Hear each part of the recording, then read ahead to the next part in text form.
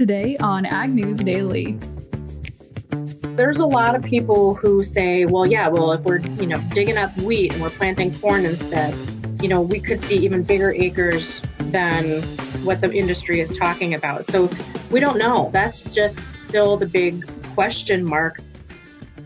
Good afternoon, ladies and gentlemen. Happy #Market Monday here on the Ag News Daily podcast. Delaney Howell joined by Ashton Carr. Ashton, you are joining us today live from your closet underneath a blanket because you have no furniture left in your apartment.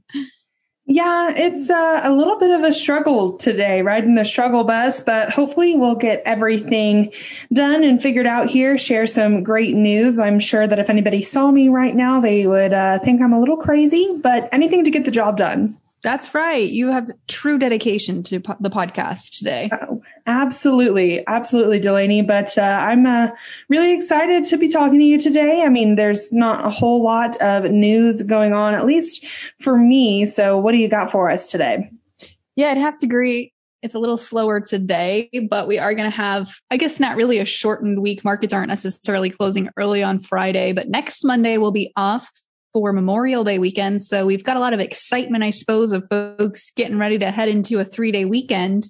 But this piece of news came out just at the end of Friday afternoon of last week. So it's a little bit of quote unquote old news, if you will. But like I said, it was kind of a news dump on Friday afternoon and this piece of news came out. But JBS, the world's largest meat packer, has officially left the National Cattlemen's Beef Association, which is a quote unquote surprise move that comes as the group began taking a harder line on concerns about market consolidation. A spokesperson for NCBA told AgRepulse that JBS was no longer a member of the organization and they're already taken off of NCBA's online roster of product council members.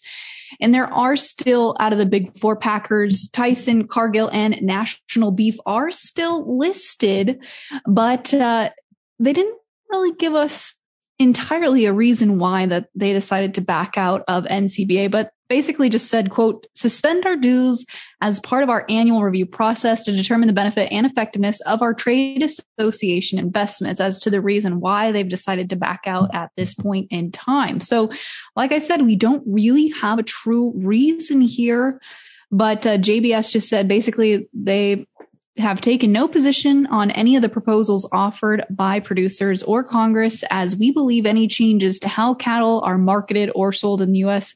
should be determined solely by producers. So kind of taking a non-stance here. But I think really this move stems from a lot of angry producers who have said that they're dealing with unfairly low cattle prices while consumers are paying near record prices for beef and steak.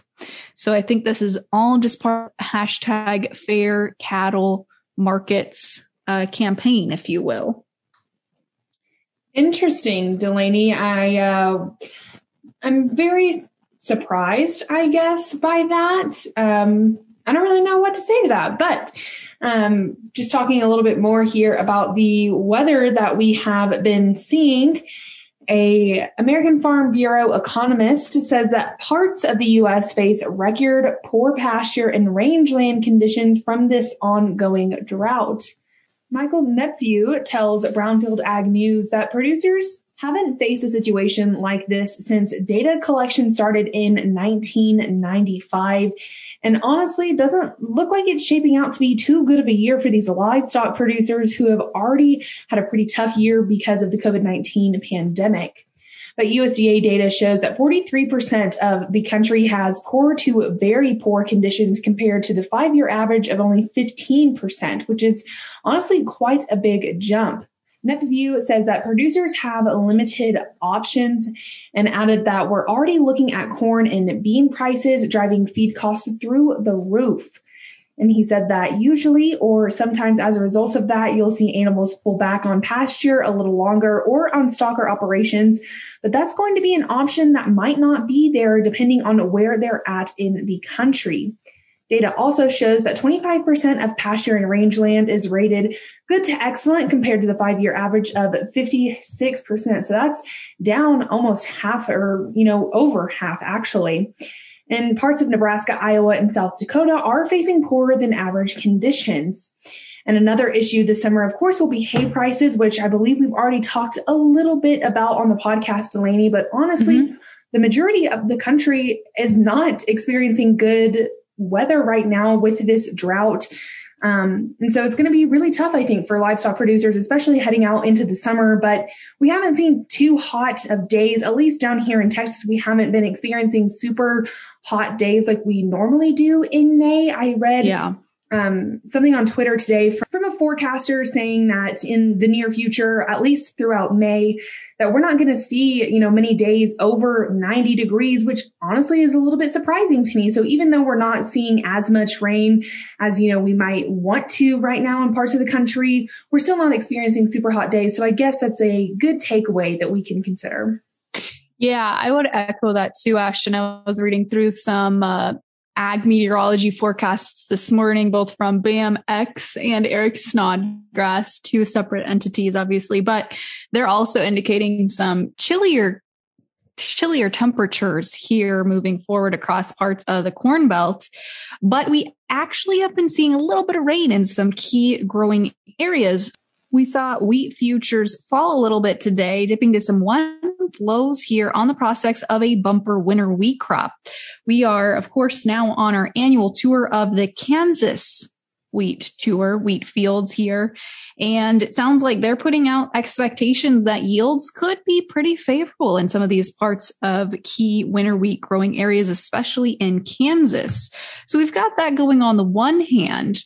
The other interesting piece of news here, I think that ties in nicely to this story as well, Ashton, is that some wheat farmers are actually considering planting corn or shifting to corn.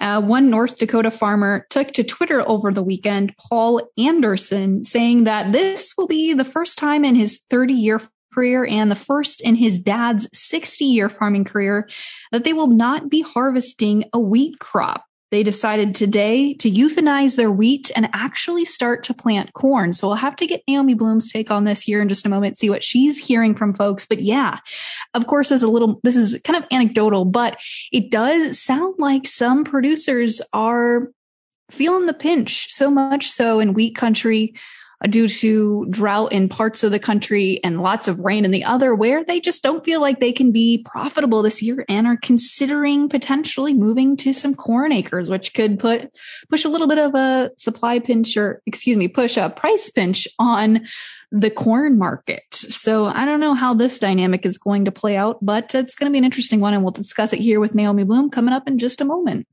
Well, Delaney, I just have one other story today coming out of Thailand, which is a part of the world that we don't really talk about a whole lot. But the country has ordered strict controls on the movement of cattle and buffaloes after an outbreak of a virus that causes lumps to form on the animal's skin and can reduce milk production.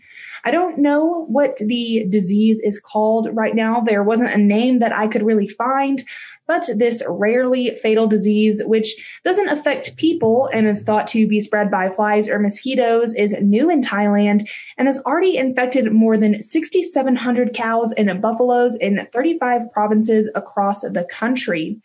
It was said that the prime minister is concerned about the smuggling of cattle and buffaloes from neighboring countries, which is an important factor in the spread of the disease, as well as an unsanctioned domestic movement. It was also said that animals can only be moved when it is necessary under the guidelines of the Department of Livestock Development. According to official livestock registration data, there are 6.2 million beef cattle, 707,000 dairy cattle, and 1.2 million buffaloes around Thailand. So this could really affect their, livestock market if people aren't taking this sanction seriously. And we could see, of course, then a shift in global supply and demand. So that is definitely something to keep an eye on, Ashton. I have just one other quick piece of news here. As we continue to see infrastructure debate continue in Washington, D.C., we've got a new bipartisan bill that the Senate Environment and Public Works Committee on Wednesday will mark up, which could increase funding by at least a third over the next 5 years. Now, this infrastructure bill is specifically designed to look at highways and public roads and bridges. But this is just one of many infrastructure bills that I'm sure will be debated here under this administration. But the Surface Transportation Reauthorization Act of 2021 sets basically a new baseline funding level at a historic high of $303 billion for the Transportation Department programs for things like highways, roads, and bridges, and will be a 34% increase compared to the last infrastructure bill dealing specifically with highways, roads, and bridges that was passed back in 2015. So we'll see how that markup goes on Wednesday. But like I said, just one of many infrastructure bills that are anticipated to be brought forward here under the Biden administration. But at least good news, because I know there are a lot of rural roads and bridges and surfaces that are not really in prime condition. That makes it pretty tough when you're out there hauling grain or livestock. So hopefully we see some headway on this bill. And more specifically, I really do hope that it gets earmarked at least partially for rural infrastructure development, because I think those are the areas that suffer the most. But we'll continue to watch that and see how things move forward here. Well, Delaney, like I said, a bit of a slow news day from what I saw. So I'm all out of news if you're ready to hop into the markets.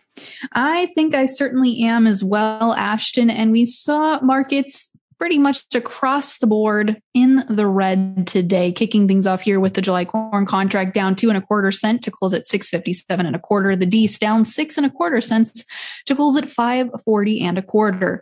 Soybeans today lower pretty much across the board outside of new crop soybeans. But the July contract down 3.5 cents today to close at 15.22 3/4. New crop up 1 3/4 to close at 13.62 1/4. Chicago wheat pulling back hard today as the July contract shed 12 cents to close at 6.62 1/4. The September down 11 1/4 to close at 6.65 3/4. Hopping over to take a look at the livestock markets, we saw live cattle pull back today. And Naomi will hop into that a little bit more in depth here to come, so I won't steal her thunder. But June live cattle down 92.5 cents to close at 116.75. The August down 82.5 cents to close at 120.10. Feeder cattle had some mixed trading today, with the May contract down 95 cents to close at 136.27.5. The August up 42.5 cents to close at 154.12.5. And hopping over to take a look at the lean hog markets. June down 87.5 cents today to close at 113.35. The July down $1.22.5 to close at 115.32.5. And wrapping things up here with the Class 3 dairy milk futures, the weakness continued into the dairy parlor today as the June contract shed 60 cents to close at 17.53. The July down 3/4 to close at 18.15. Without further ado, let's kick it over to our hashtag Market Monday conversation with Naomi Blohm.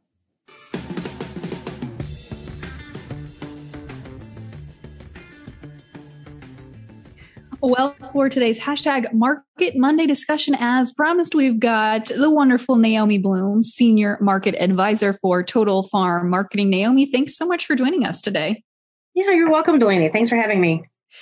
Naomi, I want to start out here talking a little bit about the weather, because if we would have had this discussion maybe even a month ago, it would have been maybe a completely different one, where folks were worried about having some pretty dry season ahead of them. But we've started to get some rain in key parts of the Corn Belt. What does the weather discussion become from here? Are we still concerned about having a dry season? I know parts of the Northwest, Pacific Northwest, are still pretty dry, but as far as the Corn Belts, do we have any weather premium left here? I would say that it's twofold yet. Right now, the thought is that rain makes grain, and a lot of the parched soils that needed the rain so badly receive something. So it's enough to get this crop out of the ground. And so for producers, that's a sigh of relief, and that's good news. I think that you're going to see the drought monitor index not really get fixed, though, because of this rain event that's come through. And we've been told by clients that the subsoil is just, still depleted underneath. And so we need to have continued timely rains for the next 2 to 3 months to make sure that this crop is the best that it can be, because if it's not, there is truly no room for error. And we are going to be trading every single weather forecast. And if the rain at all starts to turn off while the heat starts to increase, the market's going to jump on that quick just because of how tight the ending stocks are for the old crop potentially. And Naomi, I know we discussed this a little bit before the podcast started recording today, but starting to hear some rumors and trickles on social media of wheat farmers potentially turning some of those acres into corn acres. And I know that's, again, a rumor. We don't necessarily have a ton of people that have come forth and said this, but what's that going to do for the corn balance sheet if we do see a lot of acres transitioning from wheat into corn? You're right. Definitely rumors for now. We have not heard specifically of a lot of clients who have done that, but it is an industry rumor at the moment. So the question with corn and why corn has had this setback is because we're sitting in this marketplace where we're really not sure where the new crop planted acres are or aren't. And so right now the USDA has it pegged at 91.1. And I think the industry thinks it's probably going to end up closer to 93 million acres.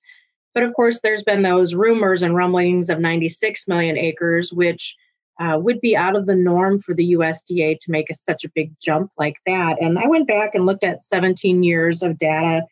And what I noticed is that when you look at the March planted report and go into the June report for the planted acres, anytime that you're looking for an increase of acres, it's happened.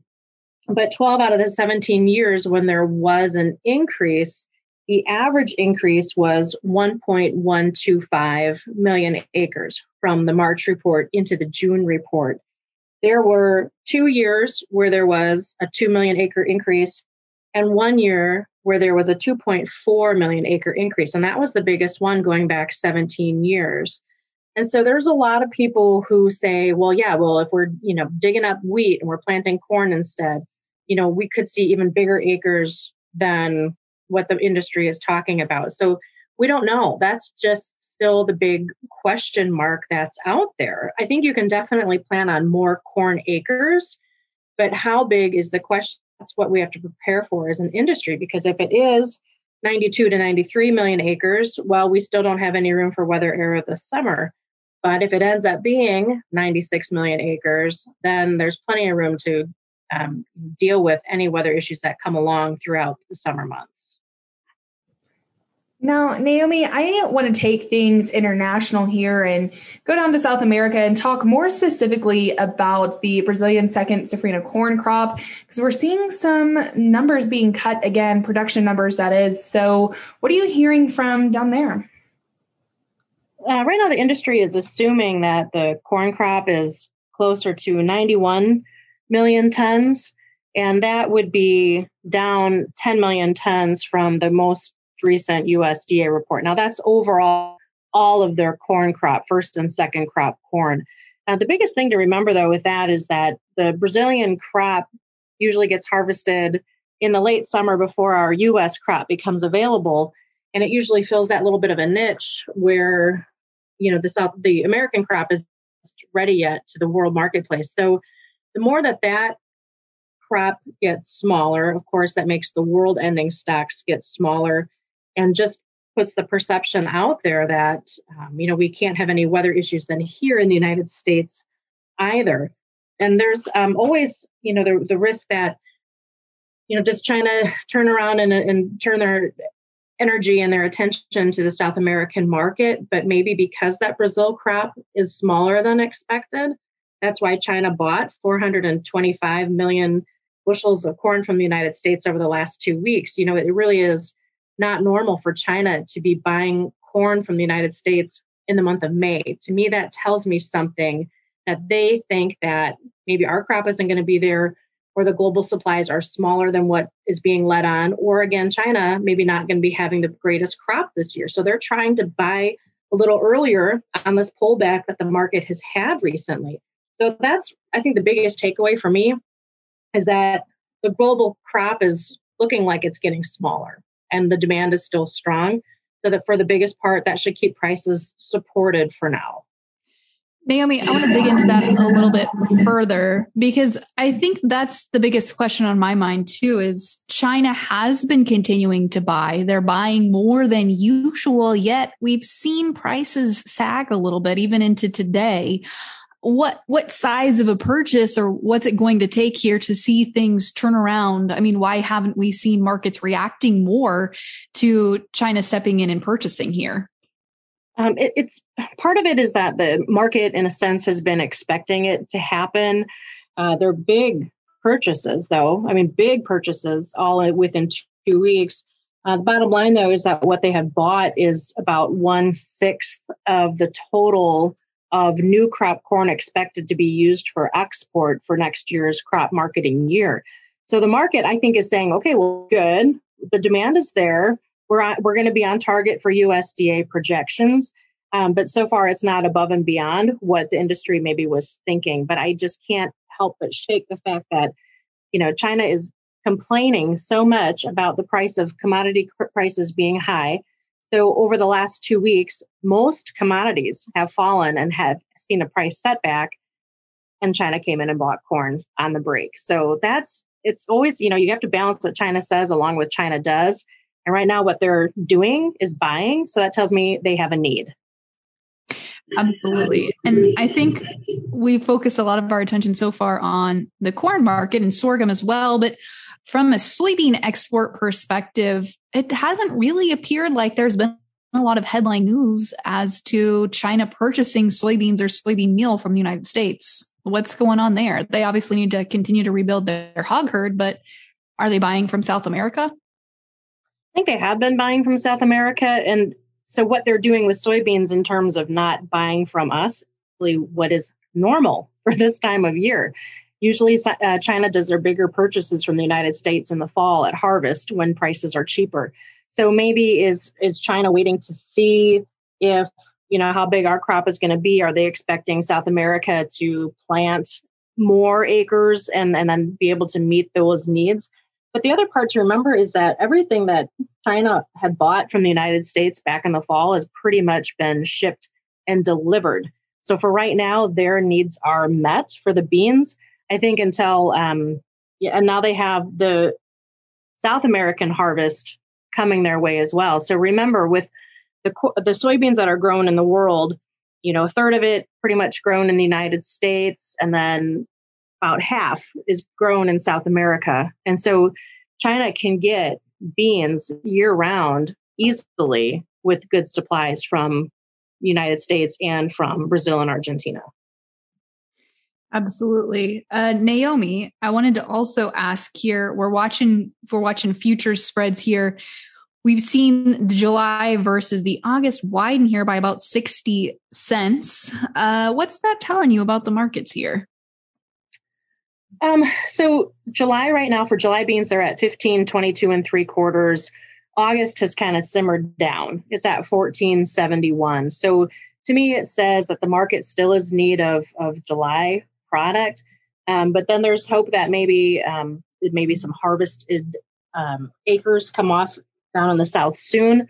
This is also that time of year where we start to hear of the southeast portion of the United States importing soybeans from South America. So maybe some of those needs are met as well. But yeah, it is important to take a look at those spreads and what the market is telling you. There's also, we've been in a bull market and seen a lot of bull spreads for months. And so we're seeing some profit taking on those as well. Naomi, so I got to ask just simply here, are you still bullish corn and soybeans and wheat moving forward? I am definitely still friendly to these markets going forward. Right now, what we've seen is a nice correction on the charts. DC corn sticking in its heels at a 61% correction. And the fact that the market was able to fill its breakaway gap lower that it had last night, corn came back up and filled that gap. So to me, that says that the market is really trying to find firm footing, finding good value at these levels. We don't know what the acres are, and that's not until June 30th. And that's, quite frankly, that's the last piece of this puzzle that needs to be known in addition to weather. We know the demand is good. We know that the USDA probably needs to tighten the old crop soybean numbers and the old crop corn numbers in the June report. They won't do it aggressively because that's just their mojo. They never do. But they need to keep those numbers tighter. And demand is strong for the new crop. We're seeing that because of our biofuels industry coming back to light. We're seeing strong exports yet overall. Feed demand remains strong. So the demand continues to be there. We just have the big question mark as far as how big this new crop is going to be. And again, it's all over the board as far as where these acres are going to end up on June 30th. Yeah, and that's going to be a big report here to watch in about a month. But Naomi, let's take a look here at the live cattle markets. They sagged a little lower today. What was happening there? Is it just feed costs pushing markets lower? Yeah, a little bit of that. The cattle on feed report didn't really have too much to say. That came out Friday afternoon. The on-feed number at 105, that was a little bit above the average estimate. The placement number at 127, above the average estimate. Marketed number at 133, right on the average estimate. So that cattle on feed report, though, a little skewed because it compares to what things were a year ago during the big peak of COVID, essentially, and the industry was kind of in flux. So the market is just trying to understand and figure out, where do we have these animals on feed? We're talking about how dry the pasture conditions have been. Were there more cattle coming to market because they were scared that the feed prices were going to be so high, so there's more product available for the short term, along with balancing just that long-term demand and the summer demand that is growing strong because we are coming out of COVID. So lots of moving parts there overall. The cattle market continues to consolidate. I think we're going to continue to see that sideways price action for the short term. What I do like is that our weekly export sales have been, pretty solid overall. We had really good numbers last week, and our box beef values continue to be strong. Last week, box beef finished out at $324. That was the highest since June of a year ago. So there's just a lot of mixed signals there, and a little bit of a tug of war as far as price action goes. Naomi, lastly here, let's wrap up and chat dairy markets. What's your outlook here for the next couple of months for the dairy industry? Short term, a little bit negative. We just have still high production numbers for that dairy market. We had a April milk production report that was released last week, and it showed that production was at 3.3%. So that's a big increase. Cow numbers were up 16,000 head from March.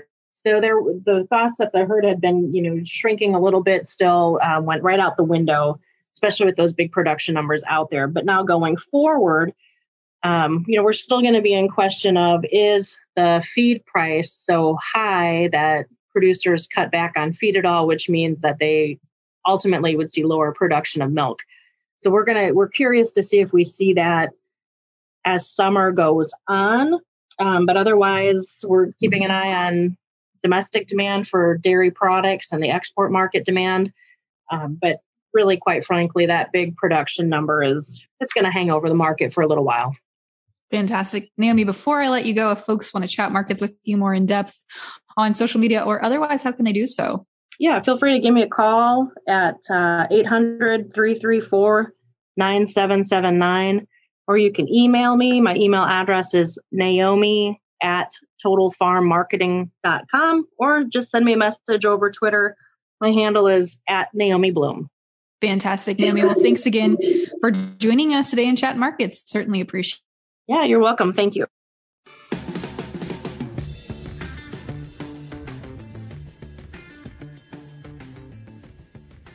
All right. Well, a big thank you there again to Naomi for coming on and chatting markets with us. Folks, again, be sure you're following her on Twitter. She shares a lot of great commentary, insights, and just tweets about what's going on in the world of agriculture, but so do we. Make sure you're following along with Ag News Daily on Facebook, Twitter, and Instagram @Ag News Daily. Ashton, with that, should we let the people go? Let's let them go.